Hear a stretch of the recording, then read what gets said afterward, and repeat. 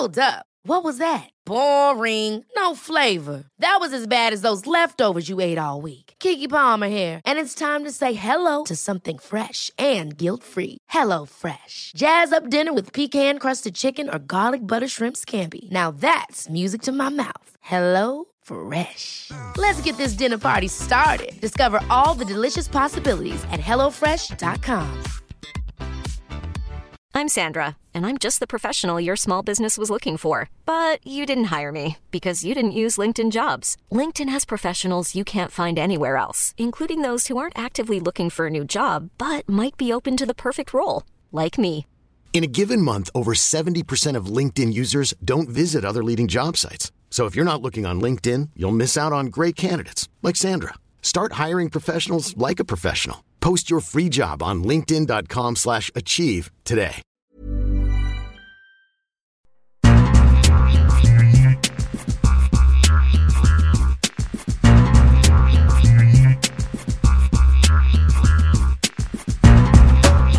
Hello and welcome to the World Soccer Talk podcast. We dive into what we thought of ESPN's coverage of El Clasico, how the new rule of 5 substitutes is or isn't a good idea, Fubo agrees a deal to bring more European soccer to streamers, why we now have more soccer leagues available free of charge than ever before, what MLS broadcasts are missing to make them better, and you, the listeners, give us your feedback on whether the Premier League should do a split deal among 2 major broadcasters. On the panel today, we have Kartik Krishnaiyer and Kyle Fansler. My name is Christopher Harris. All right, there's so many different places we could start on this week's podcast, and oh my gosh. I mean, midweek we had Barcelona crashing against Rayo Vallecano, and Koeman gets sacked.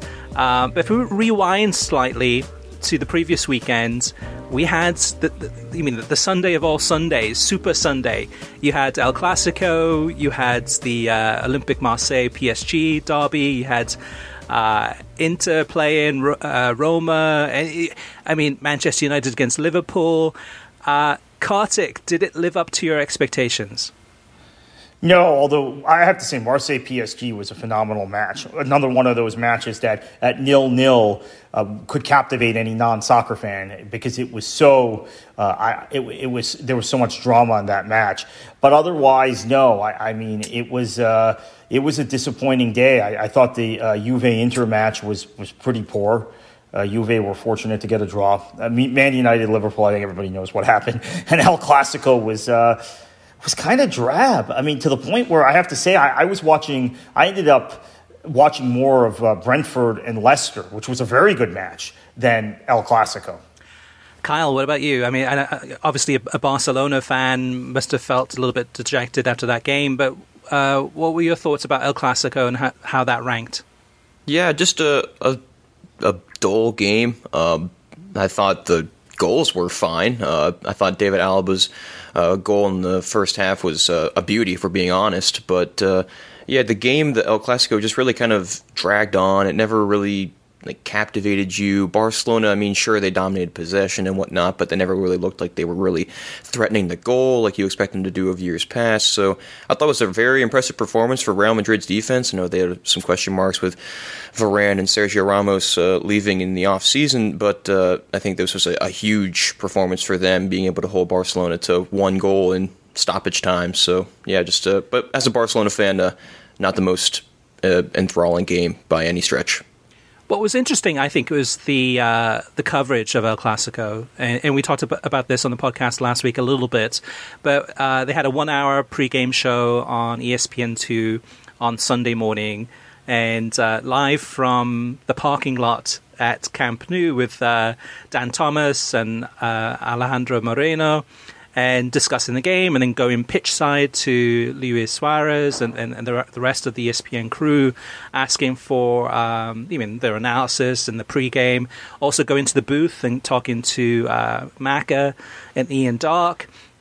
And overall, I thought it was very salesy. It just seemed to be very hypey, hey, this is going to be the biggest game in a while. This is going to be live on ESPN Plus, and it felt like almost like an infomercial, Kartik. Do you agree? Yeah, and my understanding is all day on Saturday during college football games, there was nonstop, whether it was in the corner of the screen or ads for this match being on ESPN Plus. So clearly Disney saw it as a as an opportunity to get new signups, right? I think that's what they viewed it as. But yeah, the pregame show was very salesy.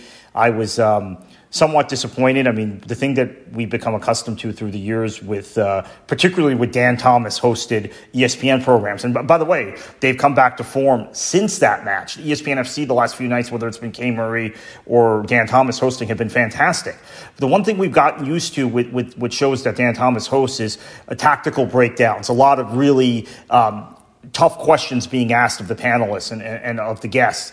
And instead, it seemed like the direction in this show was very salesy. Let's not stir it up in terms of saying, well, maybe Barcelona and Real Madrid aren't as good as they've been, or maybe this isn't a vintage El Clasico. It became very much about how this is such an important match, and how these two teams are effectively still the best two teams in the world, which I think clearly is not the case, particularly in Barcelona's. In the case of Barcelona, the last two times they played Bayern Munich, they've been outscored 11-2, I think, over those two matches. So clearly a wide gap there.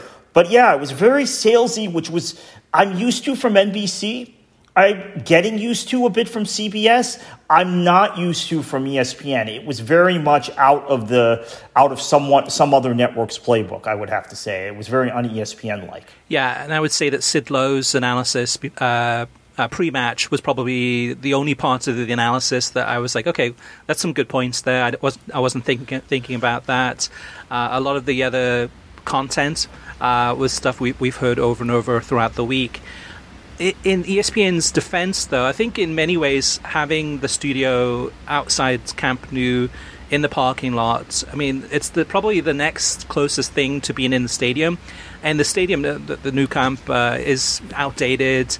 It's in the future supposed to be going through kind of a rebuilding and I mean, just to bring it up to modern requirements. And my feeling is probably within the stadium itself, there either wasn't space available or there weren't the setup available for ESPN to have their desk and everything that they needed in the stadium. Now, ESPN Deportes, I didn't watch the coverage there, but I did see some pictures. And it looked like what ESPN Deportes did was they went to a rooftop of a hotel in Barcelona, beautiful views of the Mediterranean Sea, and did the broadcast from the top of the hotel. And I think in many ways that probably would have been better. We didn't really need to be outside Camp Nou. I mean, and even in the background you could see some of the people filtering in, but it wasn't kind of in a section of the outside of the stadium where you're going to see some action in the background. I don't think it was that important for us to actually be there. I mean, yes, to be in Barcelona, but to be outside the stadium. Kyle, what about you? I mean, you're a Barcelona fan, obviously watching El Clasico, tuning in for the game, hoping that the team wins. But for you, I mean, are you tuning in early to watch the pre-match? Are you kind of focusing on the halftime, or are you just focusing on the game itself, which is the most important part? Traditionally, I'd say I kind of focus on the game itself, but obviously with El Clasico, I'm going to watch as much pre-game coverage as I can. I think you're spot on with, I don't think that the spot that ESPN FC set up their desk was necessarily the best. I could be wrong, but I'm pretty sure it was just on a street next to the Nou Camp, and we didn't really get too much action behind us. And I think, like, if you were mentioning ESPN Deportes, what they had with a view of the Mediterranean in the background, that would have served the viewers a lot better, because I don't know if it's ESPN being unable to just not get a prime spot, or if, like you said, the Nou Camp doesn't have certain facilities or anything like that, but we just didn't really get much from where the setup was. I'm not really as critical as some might be into what they cover on pregame shows. Really, I'm just there to, get the news and, what are the starting lineups, anything we got to keep an eye on. And you, as a Barcelona fan, generally speaking, I know what they're going to be talking about, so it's a little different. But with all the Ronald Koeman stuff going into the game, and his job security, whether that was on the line, I thought they made some nice points there. But yeah, I mean, it was one of those few exceptions where I did actively watch the pregame show, especially since at that time there wasn't too much other competition in terms of sports, at least for me. Yeah, so speaking of being outside the stadium for a big event, that was what happened this past weekend with the Premier League Fan Festival that was outside the LA Coliseum there. And it was interesting too, because I think now, having watched it this past weekend, now we pretty much know why NBC Sports hasn't gone to the West Coast in the past. I mean, they've done events in DC, New York, Miami, Boston, etc. But going to the West Coast, I mean, we've been fans of different Premier League clubs or our own Premier League clubs. I mean, Swansea for me, Cardiff with Man City. So we've watched Premier League football on US television since probably the last 20 years or so. And we always hear stories about, people on the West Coast in California waking up at the crack of dawn to go to watch a game at a local pub.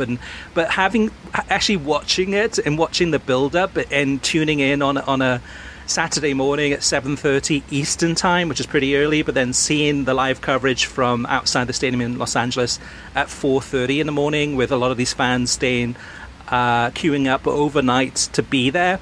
And the absolute pitch darkness of 4:30 in the morning, Los Angeles. I think NBC Sports did the best that they could, given the situation, which is the time difference, and also with COVID's restrictions. And there's not going to be as many people coming out as normal. But the indications were, I think, on the Saturday games, about 2,000 fans in attendance, and I think on the Sunday games, about 10,000 people there in attendance, which is decent. But having it at the Memorial Coliseum Stadium, I was thinking originally that they were going to use the inside of the stadium, that they were going to go ahead and actually try to get as many people in the stadium as possible and set up camp within there. I did not expect it to be outside the stadium. Kartik, what about you? Yeah, I was a little surprised by that, but at the same time, I mean, you have just certain degrees of feasibility, I guess, in terms of where you can set something like that up. Now, you and I were both at a Soccer X that was inside a baseball stadium, the Miami Marlins Stadium, in which was the dearly departed Orange Bowl. By the way, that is the only time, for listeners, that I had vowed when the Orange Bowl was knocked down, I would never even pass this new stadium on the road, let alone go inside. I made one exception for this one event, and that was it. But yeah, so I assumed it would be the same thing for this Fan Fest. And in fact, we got a preview on Friday when the Friday match, the Arsenal... Aston Villa play on Friday. Aston Villa match, thank you, where they were standing outside. And I thought, okay, that's just because the Fan Fest hasn't started. So I was even fooled by that. I thought, okay, logically it's going to be inside, but it wasn't. But it was a smashing success, and I think the Premier League was very, very happy and impressed with it, and particularly with the fact that you had people queuing up at midnight and 1 a.m. LA time to get in. Yeah, for me, it gave me a better appreciation for the West Coasters, the Pacific Coasters. I mean, I know. I mean, I've read stories. I've talked to many of them over the years. I mean, like running WorldSoccerTalk.com, and I mean, I know that everything that they have to go through to watch games that early. But seeing it on television gave me a better appreciation of everything that they do, and the fans were pumped up. I mean, definitely, seeing whether it's Chelsea fans or fans of any club from the Premier League there in that outside that stadium was pretty impressive. What about you, Kyle? Did you get a chance to watch any of the Fan Fest this past weekend? Yeah, I did, and I just gotta say what a great job NBC did. I gotta say I never really understood the struggle that the West Coasters had. I mean, I've grew up in Florida, so all the Premier League I've watched, and I used to make a big fuss about how, I don't want to wake up at 7:30 to watch a Premier League game, but, you realize that when they're waking up to watch those early kickoffs, it's 4:30. It's 4:30 when the game starts, so if they want to go to a pub or to someone's house to watch the game, they got to leave their house at 4 in the morning, and I just never really fathomed that. And then at the same time, you got to think for NBC's crew, they got to be set up their show starts at 7 Eastern, so 4 Western. And, I mean, they got to be probably at the set or studio and stadium 2 hours before then, probably, an hour and a half at least. And that's too early for me. So but I thought that everything went pretty well. I think you guys were right. I expected them to be in the stadium as well, but I mean, they made do with what they had, and just a logistical nightmare, at least from my perspective of it, trying to coordinate all the fans, going around with all the games, and still providing their normal studio shows. I think that's a really challenging thing to do, and I think based on what they were given and all the restrictions that they had, I thought they did an overall pretty well. Yeah, it was a nice change of pace to watch that, to kind of break up the, very kind of predictable weekend of Premier League coverage from NBC Sports. It's good, but it's very predictable in terms of the format. So this broke it up big time, and you saw some different things, some fun things that you normally don't see, and also too, I think post-pandemic, or at least kind of as pandemic is improving in terms of us getting back into normal life, it's good to see fans in person. It's good to have people get together. It's refreshing and it's encouraging. And that's the thing about NBC Sports, though, too, is these events that they've been doing for the last 2 to 3 years at least are all run by NBC Sports. It gives them a massive, basically kind of an advantage when they go into trying to renew the rights to the Premier League, competing against the CBS, competing against ESPN, etc. And it's something that NBC Sports have gone ahead and created these events and done it nationwide. They've run it. It's not the Premier League that's running it. It's NBC Sports that are running it. What happens at these events is that, yes, the Premier League will help out as much as they can, and will have the clubs helping out as much as they can. But the Premier League goes to these events to watch how NBC Sports does it. How do they pull it off? How do they figure out a way to get the viewers pumped up and registered and going there? Not only that, but when the event starts, how do you keep it entertaining or interesting? All these different dynamics. And NBC Sports, out of everything that they've done, this is probably one of their, in terms of doing the fan festivals versus everything else that they've done for the Premier League, it has made a difference. ESPN doesn't do events like this, and neither does CBS Sports for soccer. Neither does Fox. So sometimes you have La Liga hosting some watch parties for El Clasico. Sometimes the Bundesliga might do something similar, but nothing on a scale of this. So it gives NBC Sports one advantage versus the competition. Now, in the TV rights battle, of course, it depends on money. It depends on distribution. It depends on what are you going to provide to the Premier League and how are you going to broadcast it. But this is one area that NBC Sports excels in. That gives them an opportunity to perhaps gives them a good chance of maybe perhaps getting this renewal. Yeah, Chris, if I could ask you and Kartik, do you think the Premier League looks at something like this and they say, well, they're obviously committed to bringing new ideas, and we'll kind of give them a little nudge or a little, favoring? Does the Premier League at all, do they kind of look at things like that or anything related? I think so. And it's one of those things that when the Premier League looks at this, they probably say, hey, could we do this by ourselves? Could we host an event wherever it would be in the United States and plan it and get the word out about it and host it and run it and then all of the behind the scenes stuff as far as, the crews, the insurance, the liability, the actual staffing and all those nuts and bolts, which I'm sure are very, very complex. But the Premier League probably looks at it and goes, okay, yeah, we're getting some good ideas from this, but we don't think the league itself can go ahead and actually host an event and have it be as successful as what NBC Sports is doing. Because NBC Sports is leveraging, you see promos, you see information about these events, not only in television, but also through the social media channels, through their websites, and probably a whole host of other places as well as advertising. So yeah, I think definitely the Premier League looks at this and goes, you know what, even if Comcast and NBC Sports comes in with a renewal bid, and maybe it's a little bit less than, say, CBS Sports, this is worth a lot of money in itself in terms of these fan fests, because it does get the Premier League into the cities face to face with soccer fans, and that is a huge connection, and that's something too. When I went to the fan festival 2 years ago in Miami Beach, seeing these fans face-to-face and talking to them, and then them talking to the NBC Sports crew and talking to some of the the people from the Premier League clubs.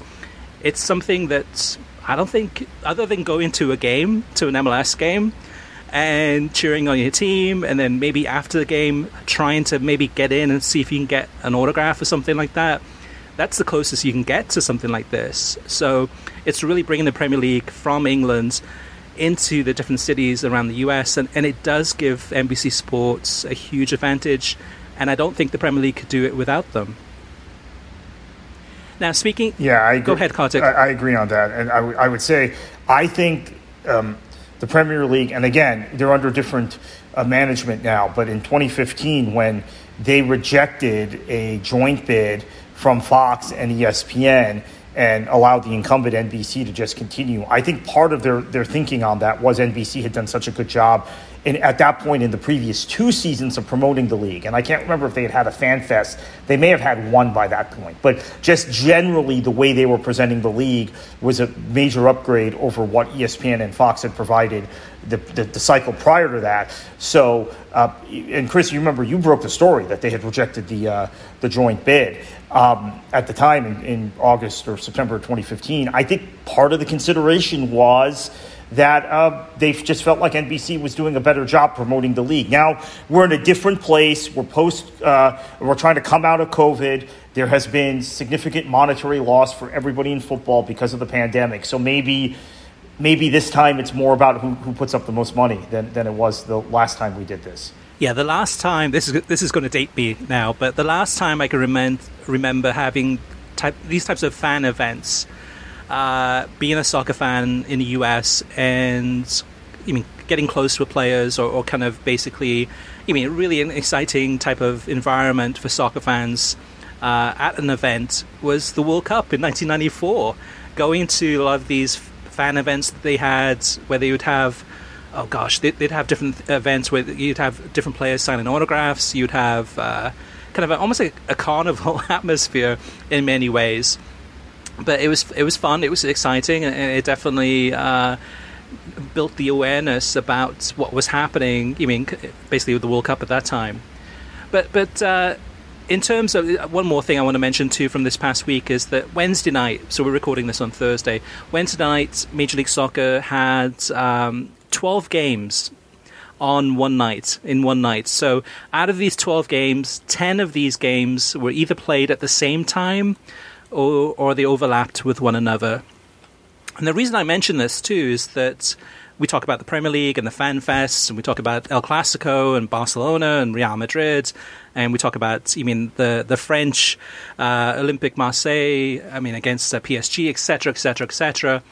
And MLS, meanwhile, is getting lost in the shuffle, and I think part of it is that there is good football being played in these games. So, as a neutral, as somebody who wants to watch more of MLS, I think somebody tweeted, one of the soccer media professionals in the US tweeted, like, "Oh my gosh, I can't wait for the games on Wednesday night. This is going to be really interesting in MLS." And I said, "Well, tell me, like, which games should I be watching? Because I don't know. Which game is the most important game that I should watch where something's going to happen?"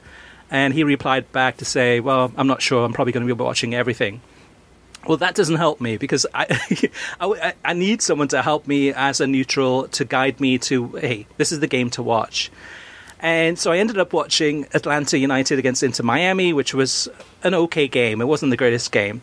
But I think MLS, more than any other league, needs a whip-around show. And, if you're a neutral and you want to get more familiar with MLS, which game do you watch? And I would have loved to have been able to watch a whip-around show that had, basically showed the goals and highlights of what was happening, almost like the Golazo show on CBS Sports or Zona Football on Todo N or Multi-Match 90 that Fox Soccer Channel used to have. But have MLS or one of the broadcasters go ahead and show me all of the goals and all of the incidents as they happen. And I think at the end of the day, it would make me more appreciative of the games, that I would have caught all the great moments from the games. And as a result, recording this on Thursday morning, I missed most of the best things that happened on Wednesday night because I didn't know which game to tune into. And so on Thursday morning, I see it on Twitter. I'll see a clip of a bicycle kick or a long-range shot, whatever it may be. Well, so for social media, that's great. But for TV broadcasts and TV ratings and number of people tuning in to watch a game, that doesn't help me. I mean, that's not going to impact the number of viewers for a game between Portland and whoever. Anyway, I wanted to just mention that too, is that that's something that I think MLS, more than any other league, desperately needs. When I did interview one of the top executives at MLS recently, and I mentioned the Whip Around show idea, I think he agreed, but he didn't really have anything to say on the record at this time. But it is an issue, and hopefully it's something that maybe they'll look at in the future, because it's definitely going to help the league, especially when you have so many games being played almost at the same time in one night. I mean, 12 games. What about you, Kartik? Would you watch a Whip Around show? Yeah, I think it's a good idea. I think the great challenge with MLS is that, and this is why, for example, I'm not very familiar with the league anymore, is that there are new teams every year, and because there's an expansion draft every year, players are moving pretty rapidly. So given that you have so many teams now, and the MLS I was obsessive about, the MLS that I watched, I used to watch every single game, right? And if I didn't see them live, I would tape them. I'm talking about every single game in the league, not of a specific team. Was an MLS which had 14 teams or 16 teams. Now I don't even know how many teams there are, 28, 30, something like that. Mm-hmm. So I think it's also important, I think, for people who may be casually following MLS that have followed the league in the past and have dropped off, which there are a number of people. I'm not the only one in this category, to actually have a Whip Around show as a refresher to see where players are, who some of the new teams are. Maybe they're more compelling to us. So yeah, I think it serves multiple purposes. Now, where would you put that Whip Around show? Would you put it on ESPN? Well, they're negotiating a new TV deal. Right. Would it be one part of one of the packages? Would it be a standalone that MLS soccer.com streams? How would you do it? That's another logistical question. Well, I think that gives the advantage, though, to CBS, because if CBS comes in and says, hey, with the MLS TV deal or media deal, not only are we interested, but we will put together a Golazo show for Major League Soccer. And this is just hypothetical, right? This is just, kind of thinking outside the box. Today, currently, it's probably ESPN Plus, just because most of those 12 games, I think maybe like 10 of those games nationally were on ESPN Plus. And CBS Sports maybe could be a good bet for the Golazo show, kind of an MLS version of that. Now, the issue then, though, too, is that they may not have all the rights to all the games. But if that is the streaming component, if Paramount Plus is the MLS streaming place to go, and then some of the other broadcasters have the TV games, that's okay. And I think what you said, though, Kartik, which is completely true.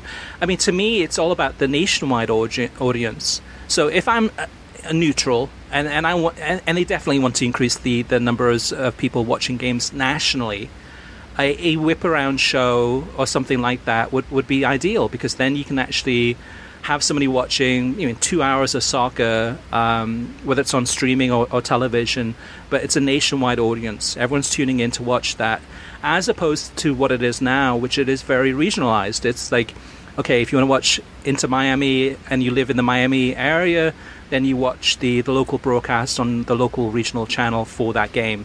Now, if you live in that area, or maybe you live in, say, Palm Beach, you live an hour out of there, and you want to watch that game, you're blacked out. You can't watch it. You're unable to watch it.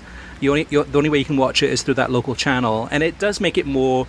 I think the regionalization of games in MLS holds back the league, especially from the national TV viewing perspective. I mean, there's too many hoops and hurdles to jump over or through for it. Yeah, yes, but I think that those deals were negotiated when regional sports networks were much more powerful. We have to go back to 2015 when this deal was negotiated.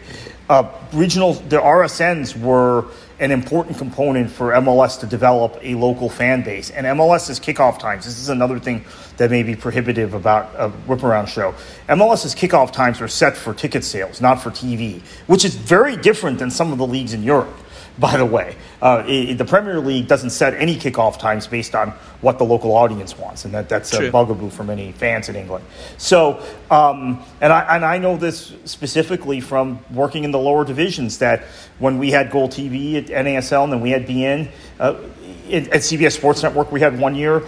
The kickoff times were based on ticket sales, and the times we shifted kickoff times for CBS Sports Network specifically, we had some of the lowest attendances of the year. So that's another consideration for MLS. I do think, and the indication was from your interview and from everything we've heard, that they may bundle these local rights, cut the RSN thing out, bundle local broadcast rights, and sell it as a package for the package beginning in 2023. So there may be a Whip Around show built into that. All right, Kyle, having said all that, what's your recommended game for the weekend? Is it MLS? Yeah. No, unfortunately, it's not MLS. That being said, I did actually watch some of those games this week. I don't usually watch a lot of MLS, but I did watch some of the games. But yeah, my game this week is actually on Monday. It's Wolves hosting Everton. It's Monday at 4 p.m. Eastern Time on NBCSN and Universo. It's an interesting game just because, I could talk about Manchester United, Tottenham, but I think that Manchester United struggles. We all know it. Tottenham struggles. We all know it. But Wolves and Everton are a couple of interesting cases. They're two teams that are always dark horses to get into European competition. Wolves obviously struggled to start the season. I think they had 3 1-0 losses in the first 4 weeks, but since then they have 3 wins in 4 Premier League games. And Everton, at the same time, they're one of those teams that's done pretty well in the Premier League, especially considering that they're not a traditional Big Six team. They're still in that European talk for next season. So an important game on Monday night for both of these teams. Obviously, Wolves is in pretty decent form right now. I don't know the same about Everton. I honestly have not been following them as much as I would like to this season. But yeah, an interesting game. Should be good to see how these two teams play out. I always like these kind of games between teams that you don't normally watch, just because it gives you a chance to, it gives you a reason to watch them, and this is exactly one of those kind of examples. Yeah, and this weekend too, on Sunday, the clocks change in Europe, but they don't change in America. So that game, that Wolves-Everton game, would usually be a 3 p.m. Eastern Time game on a Monday, starting for I think about a week. So we'll have games an hour later. So that game is going to be at 4 p.m. Eastern Time on Monday live on NBCSN and Universo. On Sunday, speaking of clocks changing in Europe, Roma against Milan, usually at 2:45 Eastern. This will be 3:45 Eastern. And, Roma, again, with Jose going through a little bit of a tough patch, losing some games, coming back to kind of get some points back. And then Milan, top of the table. I'm just really interested in this one in terms of watching this game and seeing, basically sitting back and hoping for the best enjoyment in terms of a really tactical game on Paramount Plus. Kartik, what about you? What are you looking forward to watching this weekend? Yeah, I love Kyle's choice, by the way. I think that if you haven't watched Wolves this season in particular, Everton have had some injury problems lately. Decore's out for a couple months. Calvert-Lewin has been out since the 3rd match of the season. But if you haven't watched Wolves yet this season, you're missing out. They, under Bruno Lage, who you're somewhat familiar with, Chris, who was a former assistant at Swansea, they're playing more attractive football than they did under Nuno. I think under Nuno they used the wing backs a lot to get forward, whether it was Traore or Doherty or whoever, and whipped crosses in for Raul Jimenez. This year it feels like they're playing, and the results are now beginning to come, as Kyle mentions, but they're playing some just spectacular football. Not quite Brighton-esque yet, but they're close to that. So I think that was a great recommendation. For me, I'm stepping down a division. Fulham and West Brom is Saturday morning at 7:30 a.m. Eastern Time on ESPN+. my thinking about the championship, which I follow closely, is that Bournemouth is going to get promoted under former Fulham manager Scott Parker. I think they're clearly the best team in the division. One of these two teams will get the other automatic promotion spot. The other one will fall into the playoff where anything can happen. Chris, you've seen West Brom against Swansea recently, and Swansea do very well. So both these teams, to be honest with you, have been, even though they're near the top of the table, they have not been as good as I thought they would be this season in the championship. I think it's an important match for both teams. And as I said, one of these two teams is going to get promoted automatically, in my opinion, and the other is not. So it's a really big game. Yeah, that one's Saturday, 7:30 a.m. Eastern on ESPN+. That game in particularly, Kartik and Kyle, I'm really interested in watching because of one reason. Yes, definitely the football. Fulham against West Brom should be a good game. But the stadium, so Craven Cottage, probably one of my favourite stadiums in world football, just a quaint ground.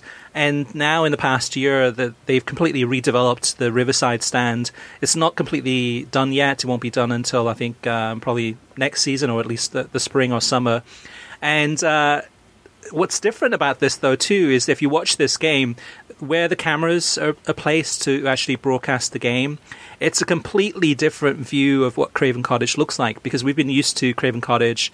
The camera's been on that side of the ground, and it's really pretty close down, close to the pitch.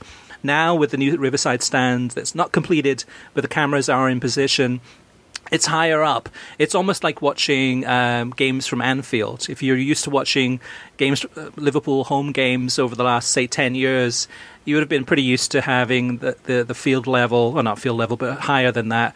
The actual camera angles and camera viewpoints be pretty consistent. And in the last couple of years, with them expanding the stadium and moving the cameras up higher, it gives you a different vantage point. So yeah, so the football, absolutely I'm interested, but I'm also really excited about the Riverside stand. In Craven Cottage, right on the banks of the River Thames in London, just one of the most idyllic settings for a soccer stadium in second division football from around the world. All right, let's move on to TV streaming news, Kartik, and I'll have you kick it off with the big one. Yeah, so Fox Sports is close to a deal that would allow Fubo TV, who they once invested in prior to the divestment of assets to Disney, to stream an unspecified number of its UEFA matches starting in the run-up to the 2024 European Championship Tournament, according to Sports Business Journal. The two sides have largely agreed on deal terms. A formal announcement will come once this deal is completed within the next 2 weeks. UEFA Euro 2024 qualifying tournament will be played from March 2023 to March 2024 as it's currently scheduled, right? We know there's been flux in the calendar between the pandemic and a Winter World Cup in Qatar, and now this talk of every 2-year World Cup. But that's when it's supposed to be played. And as I mentioned earlier, they had once 21st Century Fox, before they divested their assets to Disney, had invested in Fubo, so it makes sense for that reason. Secondly, Fubo TV, as its name indicates, began its life as a soccer-specific service, so it knows the audience, particularly for qualifying matches, niche things like qualifying matches, midweek European qualifying matches, probably better than any other of its competitors. Yeah, this one's a fascinating one because the lead-off, even we think this is just going to be the European qualifiers for the 2024 European Championship, but it sounds like it's also going to be some of the games from Euro 2024 also. So they haven't determined or haven't announced how many games Fubo will get or which games Fubo will get. But the way it'll work is Fox Sports will go ahead and cherry pick the games that it wants to show on Big Fox Network, FS1, maybe FS2. And then we'll say, okay, to Fubo TV, okay, we've got all these other games available. Do you want to go ahead and have the exclusive rights to stream these games?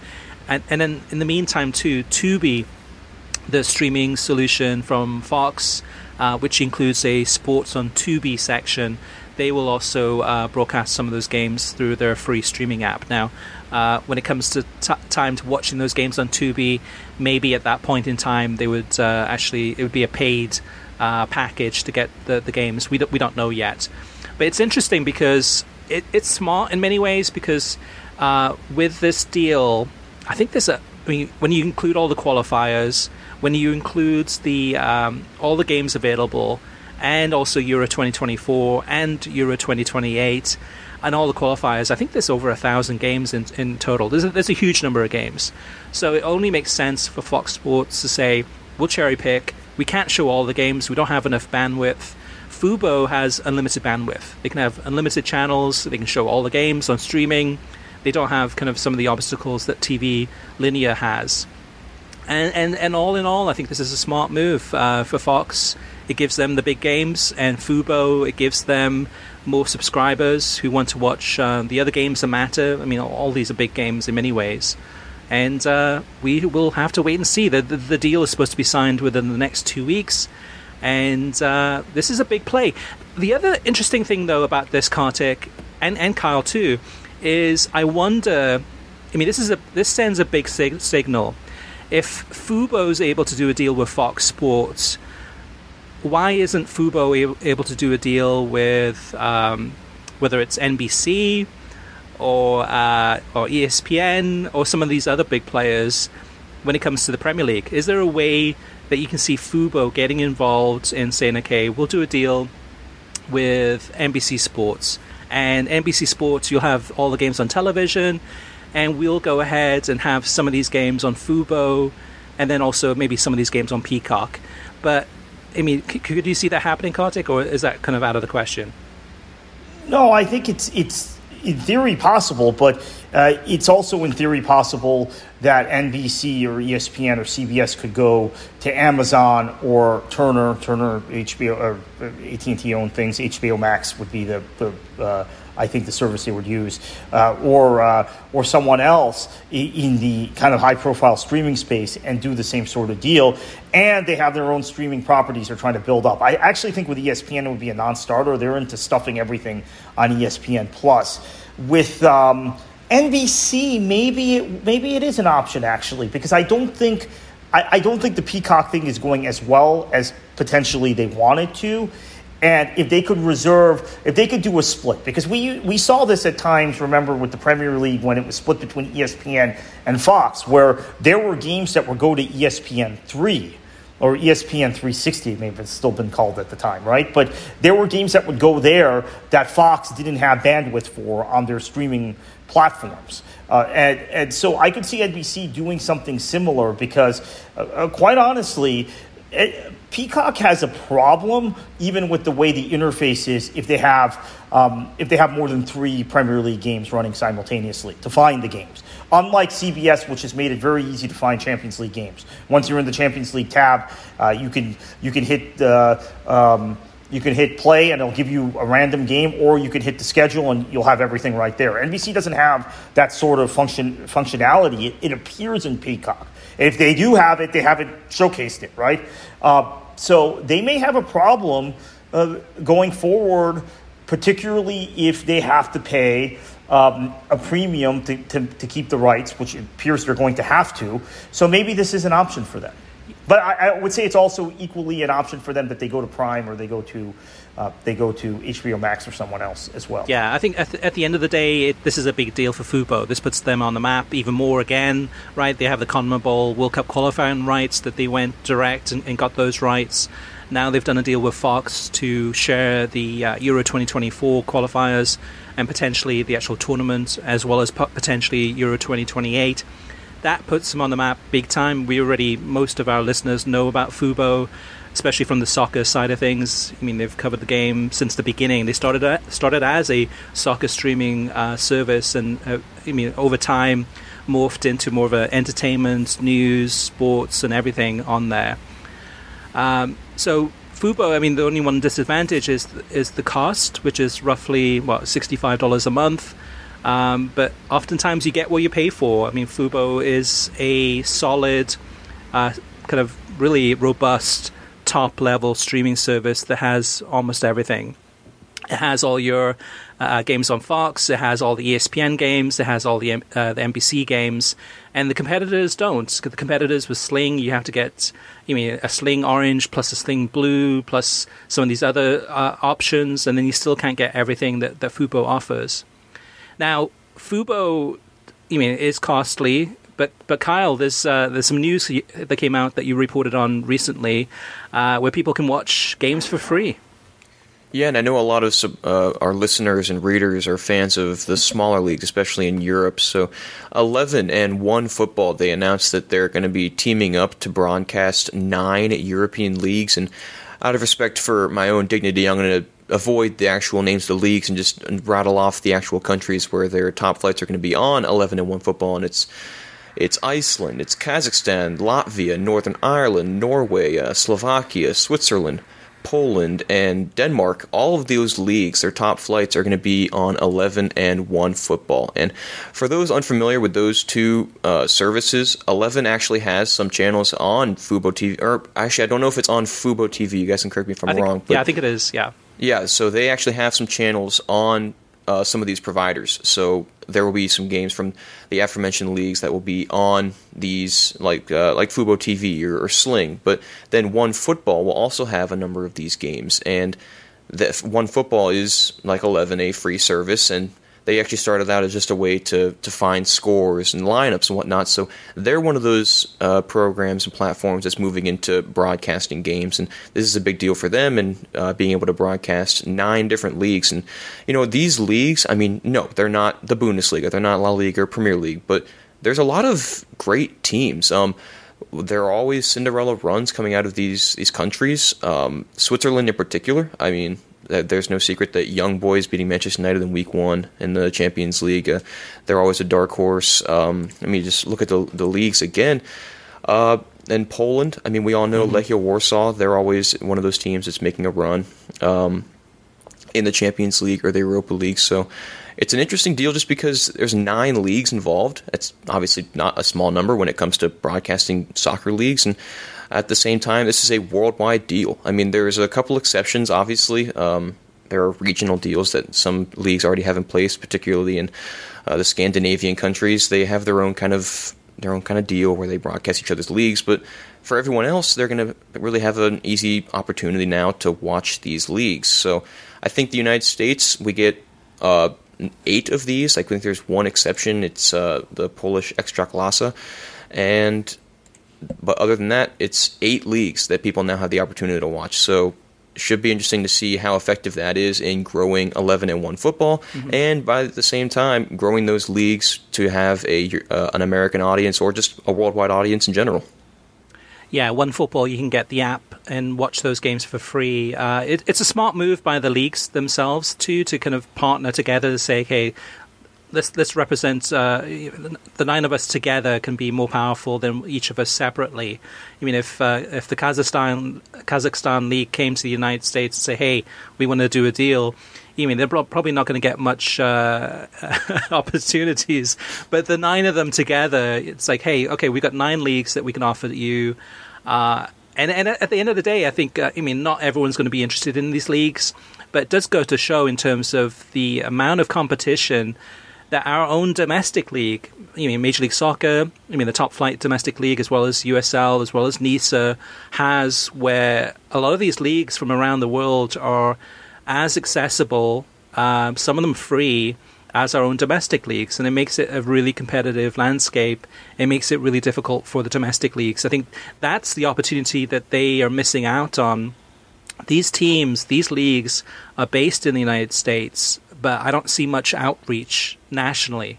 In their local markets, yes, but that's the obstacle or the challenge that they're facing is like how do we stay relevant nationwide when each of the individual leagues are just focused on a small area? How do we build a national audience? We could do a whole podcast on that, but when the competition is offering games for free and games that are as accessible as any other teams nationwide, it's a challenge. Yeah, I actually wondering, and I'm actually going to make some calls in the next few days to see how this is going down, because I think one of the things that the lower divisions in this country outside of USL had going for them is that if you did broadcast on 11, which quite frankly every league I've dealt with does, with the exception of PASL, that league that I do some work with is exclusively on YouTube. But that you were, if you go to 11 Sports, you could find the matches for these U.S. lower division teams, or if you had a specific team like him or she, we do our things. It's a club I'm the vice president of. We do everything through 11. You could find the games. Now that you've got higher profile leagues, and previously it was second and third divisions from Europe that were on 11 competing with third and fourth divisions here. So it wasn't as big an obstacle. But now that you have the leagues that Kyle mentioned, first divisions on 11, I think it becomes more prohibitive for teams in the United States in lower divisions that have been relying on actually that service to get whatever limited fan base they have engaged with the product. People who are not at the games, and particularly during the pandemic, 11 Sports became critical for a lot of these teams to even survive. Yeah, it could also have the opposite effect, though, Kartik, where it brings somebody in that wants to watch a young boys game or whatever game from one of these top flight European leagues to 11, and then they notice that there's a local team or there's a regional team near them that's also streaming on there, that they might go ahead and watch that game too. That's possible. All right, let's move on to listener mailbag. First up is Josessa, and he or she says, last weekend was clear proof why it is necessary that nobody has a monopoly in the presentation of European soccer.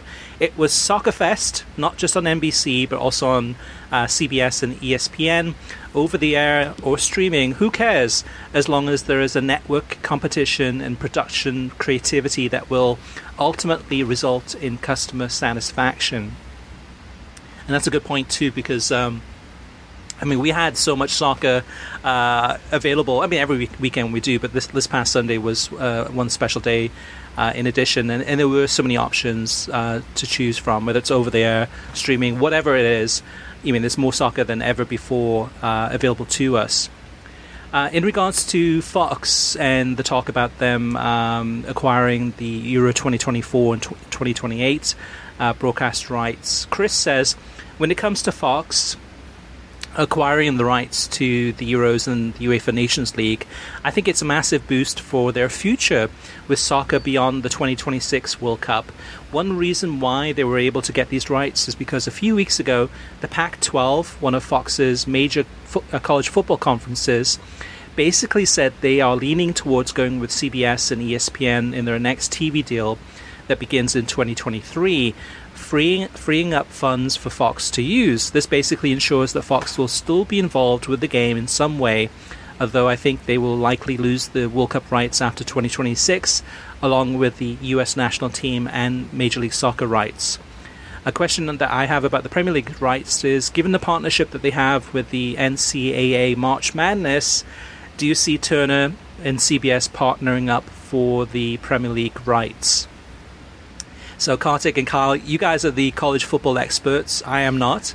And you guys probably have a lot more knowledge about the NCAA March Madness and how a possible tie-up could work or would be possible. So how have you guys go for it? Yeah, I'll jump in on the Turner CBS piece first. And we speculated about that when Champions League went to Turner and it didn't materialize. And the Turner CBS partnership in NCAA coverage was very much a shotgun marriage created by the NCAA prior to 2010 when that package began. The CBS had all 63 games from the NCAA tournament and were showing games regionally, and there would be issues when they would switch games. There would be issues where kind of the lines were. Let's say, we had several seasons where both Miami and Florida qualified for the NCAA tournament and were tipping off at the same time. There was one specific year, I remember it, and the affiliates weren't sure in Florida which game you show, right? And so this solves some of those problems because of regional clusters, et cetera.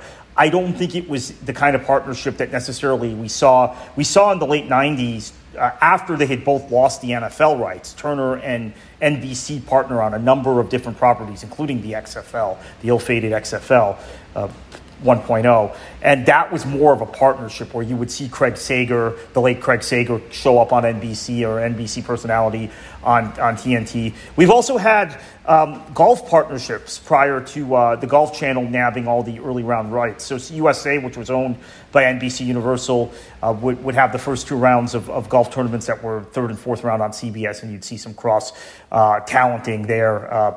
You still have it actually with ESPN and CBS, right, with the Masters, where you will see some CBS personalities on ESPN. So I guess it's possible. On the Pac-12 rights specifically, I know the former commissioner of the Pac-12 that negotiated that Fox deal. That I think that the feeling was that the Pac-12, previously the Pac-10, had a long-term relationship with Fox Sports Regional Networks.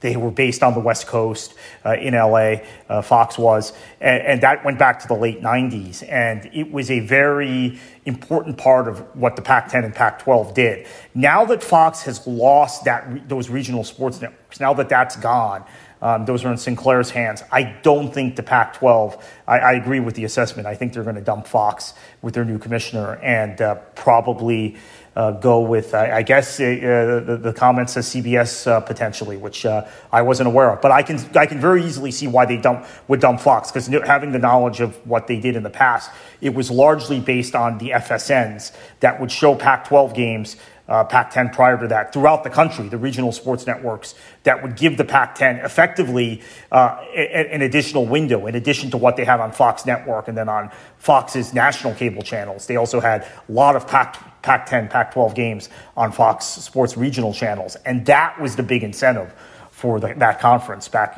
when they negotiated that deal. Kyle, anything to add on that one? That's pretty comprehensive from Kartik. Yeah, not really. I'm still kind of finding my footing in terms of all the rights business.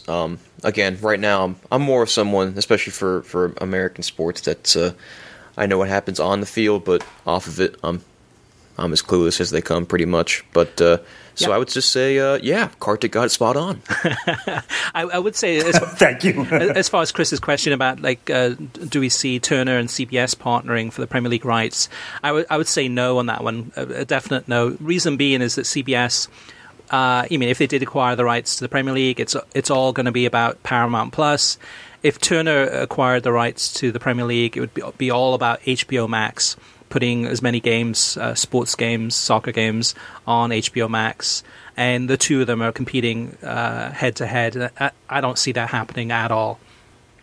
EPL rights. Danny Schmidt says, this is talking about the recent kind of developments about the Premier League TV deal and the bidding, and basically a bidding war, really. Danny Schmidt says, the recent Paramount and Peacock partnerships in Europe may point to NBC and CBS combining to get the rights. Adolfo says, my take on your conversation on Premier League rights, I'm a big Premier League fan, and I enjoy the coverage NBC and especially Telemundo provides. I will not follow the Premier League if they go to ESPN, as I feel that their coverage of their soccer properties is overblown. Hard part of listening to your podcast is the constant praise of ESPN. One thing that was not brought up in your discussion on Premier League rights is that the NFL, which in this country rules the sports landscape, will make sure their TV partners know nothing should interfere with their make sure that the TV partners that nothing should interfere with their current coverage. I don't care what billions will be spent on the TV rights for the Premier League package. They and other soccer properties will always be second fiddle to the NFL. Mercator says a split of the rights is the worst possible outcome. It's bad enough already trying to figure out where a game is with the NBC channels and Peacock. Now add in a second broadcaster with a few channels and their streaming service. It would be an effective price increase for consumers. I would rather any network, even Fox, get the rights exclusively before any split. ESPN or CBS exclusively would be best. They would put all the games on streaming. ESPN and Fox would be the best split. Big games on linear, Fox, FS1, FS2, available to stream in 4K. Everything else on ESPN+. I don't care as much about the Premier League broadcasts. The Premier League itself produces so much good stuff. The broadcaster can really do nothing and show the world feed, and it is great. Fetchin says, I don't want a split happening between two networks, especially with NBC. Either they are getting the whole 380 games, or probably they won't want it at all. NBC would not want to pay more for less games, is what essentially happened with the NHL. I see NBC spending $250 million to $275 million per year for 9 years instead of 6 years. NBC could go after the FA Cup as well. Paramount Plus should focus on the Serie A and the Champions League. ESPN has too many properties right now. Bundesliga and La Liga should be their focus. Fox? Oh, hell no. I like competition, so therefore NBC should keep it. As much as I would want to split between two networks, we have to be realistic. It will be NBC and CBS maybe teaming up to get the rights. And if they were able to do this and maybe offer a bundle for Showtime, Paramount Plus, and Peacock to market the Premier League in the US to boost subscribers, then it's a steal. They have a bundle in Europe that's launching in 2022 called Sky Showtime. Yeah, and Kartik, that's definitely that's something. I mean, like, we know that CBS, Viacom CBS, and NBC Universal, owned by Comcast, have done deals in Europe to basically kind of partner Paramount Plus and Peacock together, and because in the UK and in Europe Sky's got a better name, they're going to call it Sky Showtime and have a lot of the broadcasts from Showtime, which is part of the Viacom CBS family, partner with Peacock and NBC and call it Sky Showtime. So there's definitely some collaborations that already happened, some kind of teaming up, and who knows, this could happen in the US too. Yeah, so I think ultimately the thing for our listeners to remember is at this point, everybody is seeing Disney as the enemy, and any combination of people teaming up, particularly when we're talking specifically about soccer, teaming up against ESPN is in theory possible in this market and all over the world. So Disney has a huge advantage right now in terms of their global reach with streaming and also in many cases with broadcast after they purchased the 21st Century Fox assets. So that's something to remember, and so it's possible it could happen here. Jairzinho says, I'm going to predict that if the Premier League does not go to NBC, they will go to CBS due to the fact that they have the capabilities of broadcasting the Saturday 12:30 US Eastern Time match on the main CBS network and still have CBS Sports Network cable channel for the other televised matches. It would be either next year or the year after that CBS will have more flexibility from not broadcasting college football in the early afternoons. Quite a few people fail to remember that NBC retiring NBCSN has caused a lot of commotion, and that is why they eventually lost the NHL and they deemed ESPN Plus to be the better streaming service as opposed to Peacock. Personally, I think the Premier League on Paramount Plus has a better ring to it. If they are able to fix their picture quality, they would win our hearts and minds long term.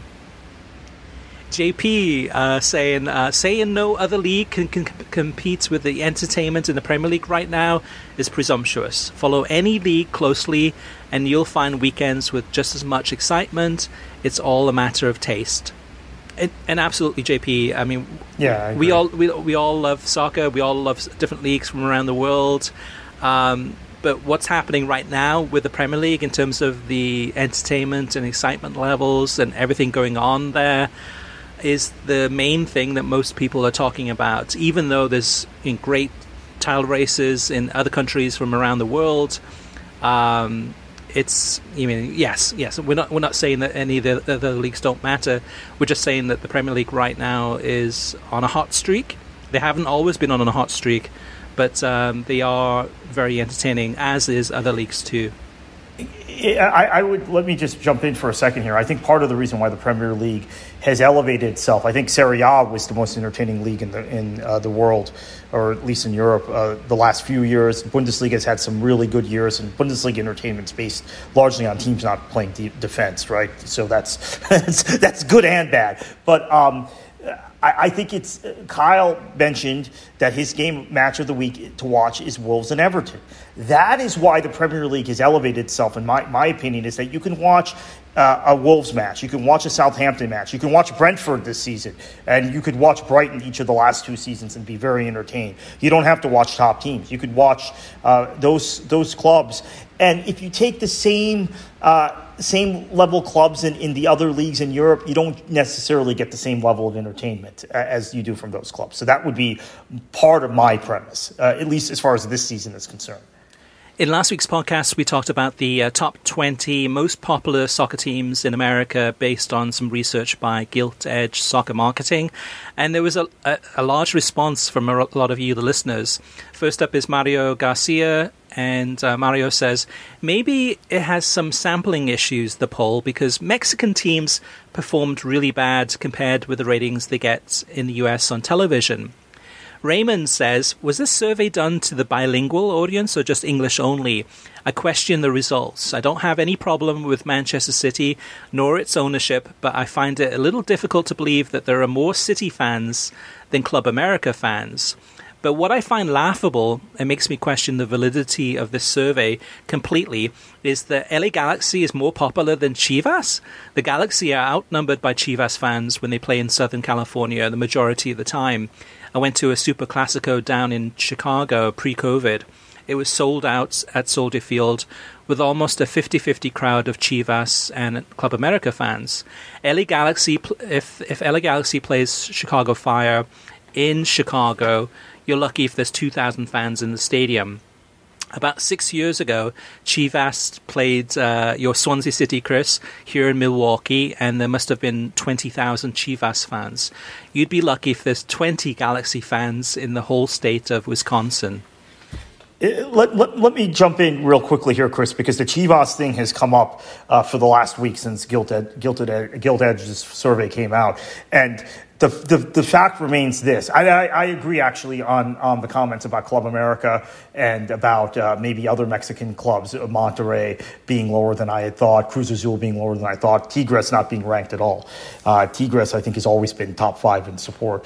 But in terms of Chivas, they were off television for several years in this country. They have been an absolute train wreck in terms of management.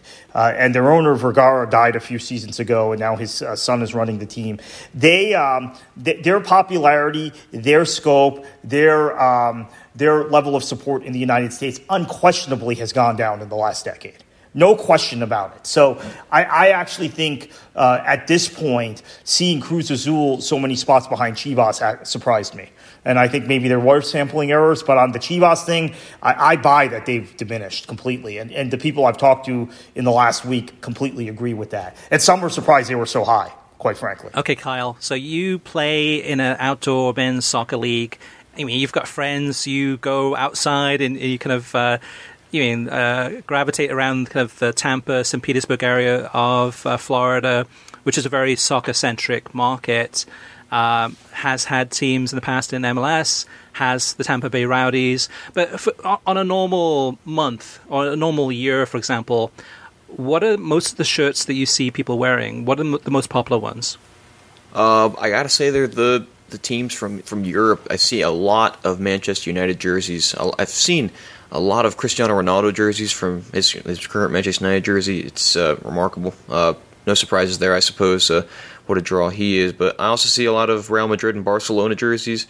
I do not see a lot of, or let me rephrase that, I don't see any MLS teams. I think I've seen maybe a handful of Orlando City jerseys, just because, sometimes that's like the closest MLS club. So, but I see more Orlando City jerseys than I do Tampa Bay Rowdies jerseys. I gotta say, either I'm not recognizing them or I'm not seeing them. I don't see any Liga MX jerseys, and I don't know why that is, because I actually know people that watch Liga MX, and now maybe I don't know what it is or why they're not wearing certain shirts, but those are just the main jerseys that I see walking around St. Petersburg. Yeah, so there's no doubt that Liga MX is the most popular league in the United States, regardless of language, based on TV ratings. But what I would say is that, I hardly ever see any Chivas or Club America shirts, people wearing them in Florida or just wherever I'm traveling. It's very rare. But what I would say about some of these other teams, Manchester City is probably a good example of this, Kartik. Manchester City, and other clubs too, it's not just Manchester City, but I see a lot of English language fans of Manchester City. I see a lot of Spanish language fans of Manchester City.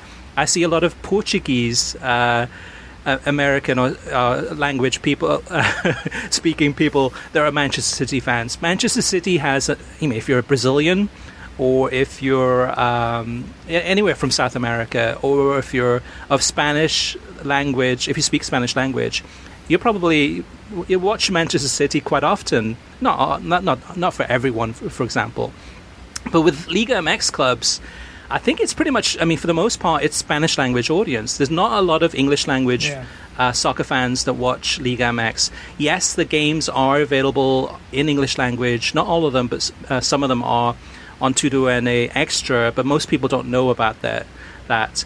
And what I would say about Manchester City, Barcelona, Real Madrid, Manchester United, you go down the list and you do get fans on both sides of the equation. English language, Spanish language, and other languages. And you don't get that so much with Liga MX clubs. It's mostly Spanish language fans. And even then, you look at California, you look at Chicago, you look at Houston, you look at Atlanta. In these cities across the United States, there are large numbers of Mexican-American soccer fans. But outside of those cities, and you look at nationwide, I'm sure there's a lot of areas where there's not a lot of fans. And that's something that's different with, say, a Manchester City or a Real Madrid or Barcelona, is you'll have fans from across the entire nation, English language and Spanish language and other languages too. All right, next up, British commentators. Nick had some feedback about that on a poll that also Gilt Edge Soccer Marketing did, and this was in regards to how many Americans prefer British commentators. Nick says, regarding your discussion on British versus American commentary and which commentators are your favorites, I almost never watch with a TV commentary and always sync up the radio commentary with a game. I don't do this because I don't think the commentators on television are good, but the radio adds an extra dimension by going around to the different grounds and usually incorporates more crowd noise. I do this for almost all Serie A games, as the commentators, except for Bonetti and Cordero, are not very good in my opinion, as well as most Premier League games, particularly when there are other games on simultaneously. I'd recommend everyone at least try this to see if they like it. It has made my soccer viewing experience much more enjoyable. I've tried it and it works really well. Sometimes syncing it up so it's exactly that the radio commentary is synced up with the TV commentary. Sometimes it's off by a second or two, but I have tried it to mix things up now and again, and it's enjoyable. It's easier to watch TV and have the commentary right there, but I definitely see Nick's points there.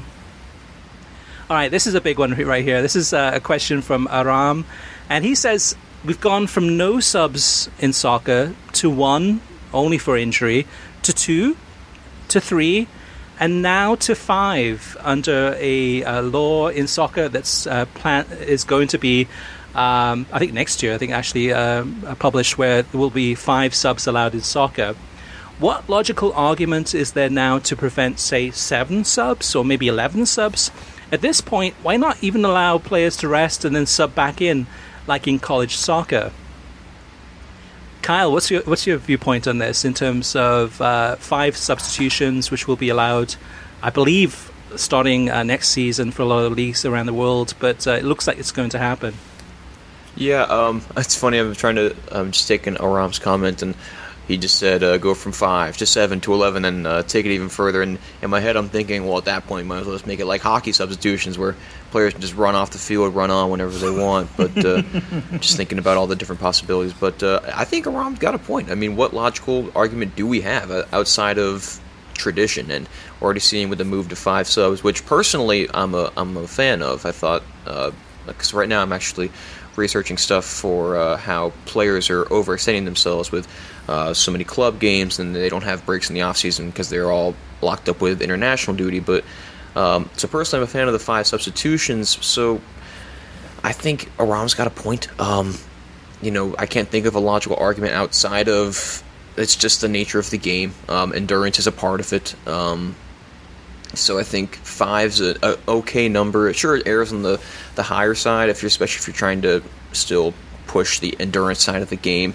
7's and especially 11 are just too high, but 5's kind of I think a solid number. I thought 3 was, you could argue it was perfect just because it's just more tactical. 5 gives managers a lot of leeway, a lot of room for error, you could argue. But I think it'll be interesting to see how it plays out. I thought it was important, especially with COVID, with all the players coming back on short notice. So I think it should be interesting what it's like as a permanent law in the game. Yeah, I think it's interesting because when I watch college football, college soccer, I just can't say college soccer. College soccer, it's sometimes in the past I've watched it and it's been laughable. Like the subs going in and out, it's like, come on, this is ridiculous. You're basically changing almost the whole team right here. But we have gotten to a point where everything from COVID to concussions to injuries and also to the types of footwear that players wear are lighter and thinner than ever before, and it's easier for them to get injured, as well as the speed of the game has sped up quite a lot more than, say, 10 years ago, 20 years ago. You keep on going back, it's a lot faster. So I see the understanding of 5. I just hope it doesn't get beyond that. And Kyle, you mentioned doing the research. This is for an article that you're writing for WorldSoccerTalk.com about players basically being played too much, playing too many games throughout the calendar. There's no break, it seems, and whether it's leagues or cup competitions or international duties, it is wear and tear on their body. And there is an argument to be had to say that 5 makes sense. Where do you come down on this, Kartik? Are you for it or against it? For 5, I'm very much for 5. I think you could even push to 7 at some point. Re-entry, no way. And I still think you should be able to dress only 18 guys. I actually don't like that they pushed that to 20. So basically, you can make... And if you only dress 18 guys, you're never going to make 7 substitutions unless a goalkeeper gets hurt, right? Because you're logically going to put a goalkeeper on the bench. Now, I remember back in the days when it was 5 on the bench in England, and Neil Warnock would try and cheat and not put Neil Warnock in particular, maybe some other managers did this, try and cheat and not put a goalkeeper on the bench and try and get away with 5 field subs and make 3 subs from those 5 players. You could do that, I guess, but you're running a risk. So I think what you do is you allow 7 subs eventually, but you only allow 18 to dress.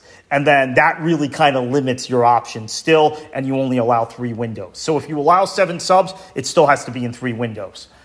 Unless maybe you have the allowance for an emergency concussion sub being outside a window or an emergency goalkeeper sub, but nothing else. So that way you keep the flow of the match going. Because I think additional subs isn't the problem. It's the additional stoppages that's the problem. So if you keep 3 windows, I think you can go as high as 7.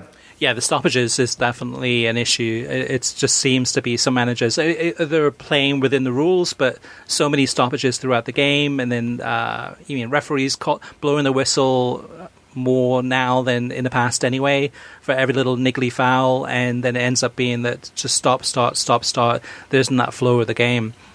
This is why also Gab Marcotti has been a particular advocate of this, guys, that he wants to go to a 60-minute clock where you do have stoppages because he believes that if you're forced to, you're not playing actually 60 minutes of live football, live soccer right now. You're actually somewhere between 52 and 54 minutes because of all the stoppages. So if you force a 60-minute clock, then you will get actually more action.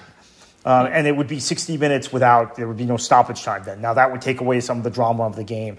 I'm not necessarily for that, but I have become a little more intrigued by it as we've seen stoppages increase in games. He's been talking about it for several seasons, and I thought it was a laughable notion at first. But so that's another thing to think about long term in terms of reforms. Yeah. And then you have water breaks, and then you have VAR and kind of stoppages for that. Ugh.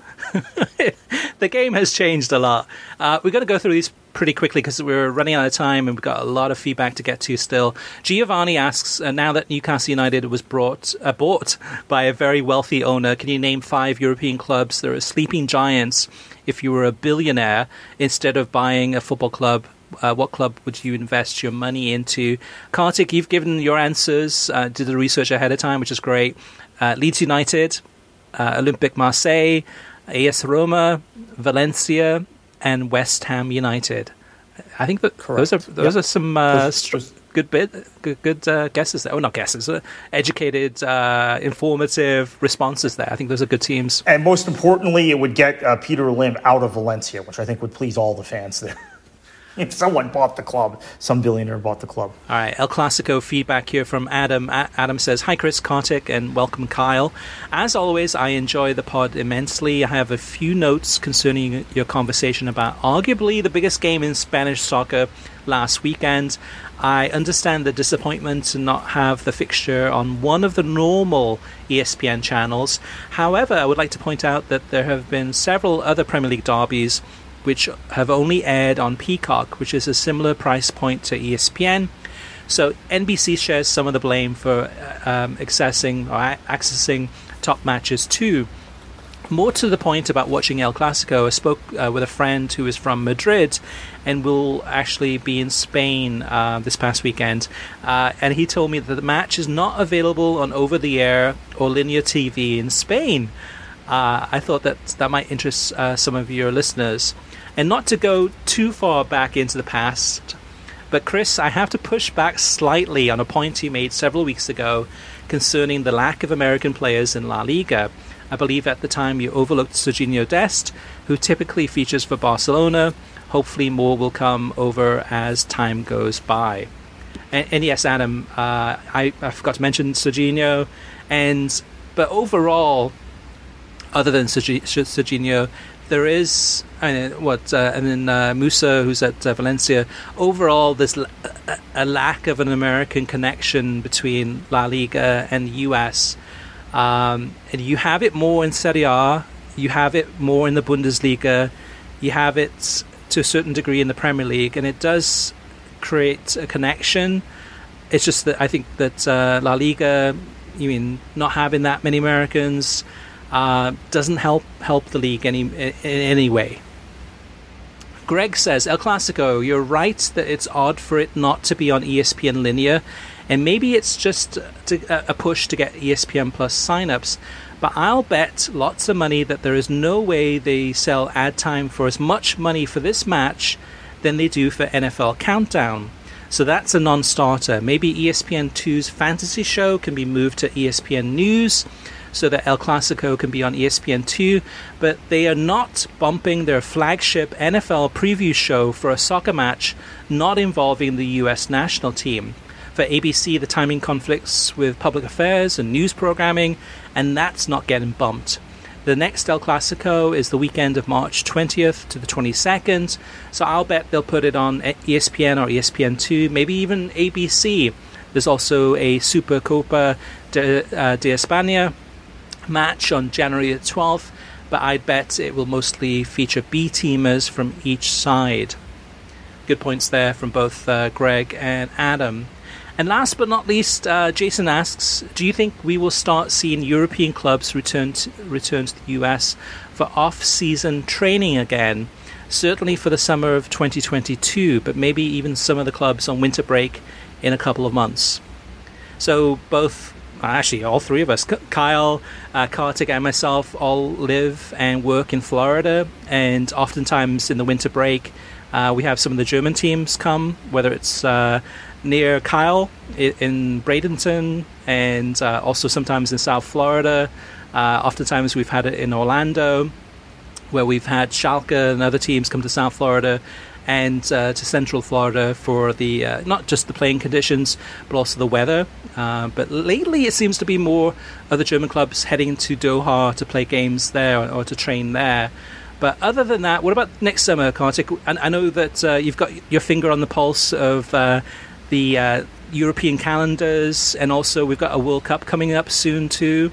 What's the likelihood that we'll get a lot of European clubs coming to the US next summer?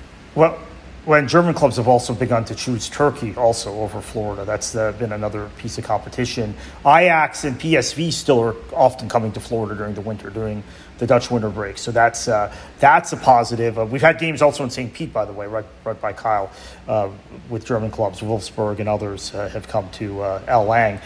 I think the calendar is really congested this summer because you have to start the seasons earlier because of the World Cup being in Doha, in Qatar, in Doha and other parts of Qatar. So, breaking November 12th. I think November 12th is the date that European seasons will cease next season and break until January or late December. So I'm guessing nobody comes. What about you? 2023 would be the next time they would come. What about you, Kyle? What do you think?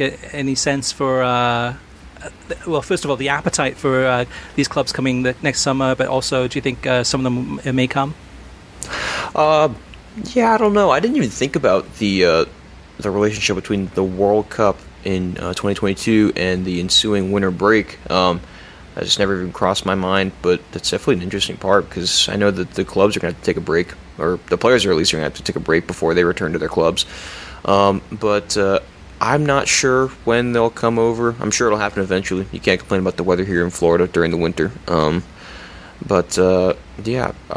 know a lot of teams interesting about Qatar and the whole Middle East, and including Turkey. I know a lot of clubs are starting to move out there just because the growth in that area. So I think I don't know. It's kind of a tangent, but just the whole relationship between whether or not they go to Florida or the Middle East or anything like that, somewhere where it's still warm. But I don't know when they'll return or actually where they'll return. Yeah, I would say that it's possible that we might see like a club like Wrexham come into the United States, especially with U.S. owners, and them playing some friendlies in the U.S., which is not going to bring massive crowds, but there will be interest in that. The other thing that's been happening in the last couple of years more often is that as soon as the Premier League season's done, within a few days, whether it's Manchester City coming to New York or Arsenal coming to play in New Jersey, that's been happening more and more, where the season's not completely done in terms of the players being let go for the summer to take a break. So they've been pushing more on that, and that's a possibility that we might see. But overall, I don't think there's much of a chance of any major meaningful games being played here in the summer of 2022. And of course, we'll have some coming during the winter break, but those winter breaks are getting shorter and shorter, it seems. And especially with COVID and restrictions and everything that the hoops that teams and clubs have to jump through to actually even come here and travel, and it's just too many risks. All right, listeners, if you've got something that you want to ask us, we'd love to read your comment out on air. You can always reach us via email through web at worldsoccertalk.com, as well as facebook.com/worldsoccertalk, and on Twitter at worldsoccertalk. Plus, of course, you can always post your comments on worldsoccertalk.com. And summing up, Kartik, another big weekend of football from around the world. We've got our recommended matches that we're going to be watching, and I'm sure you, the listeners, have your own too. But what are you going to be doing, Kartik, and what should the listeners do? Enjoy your football.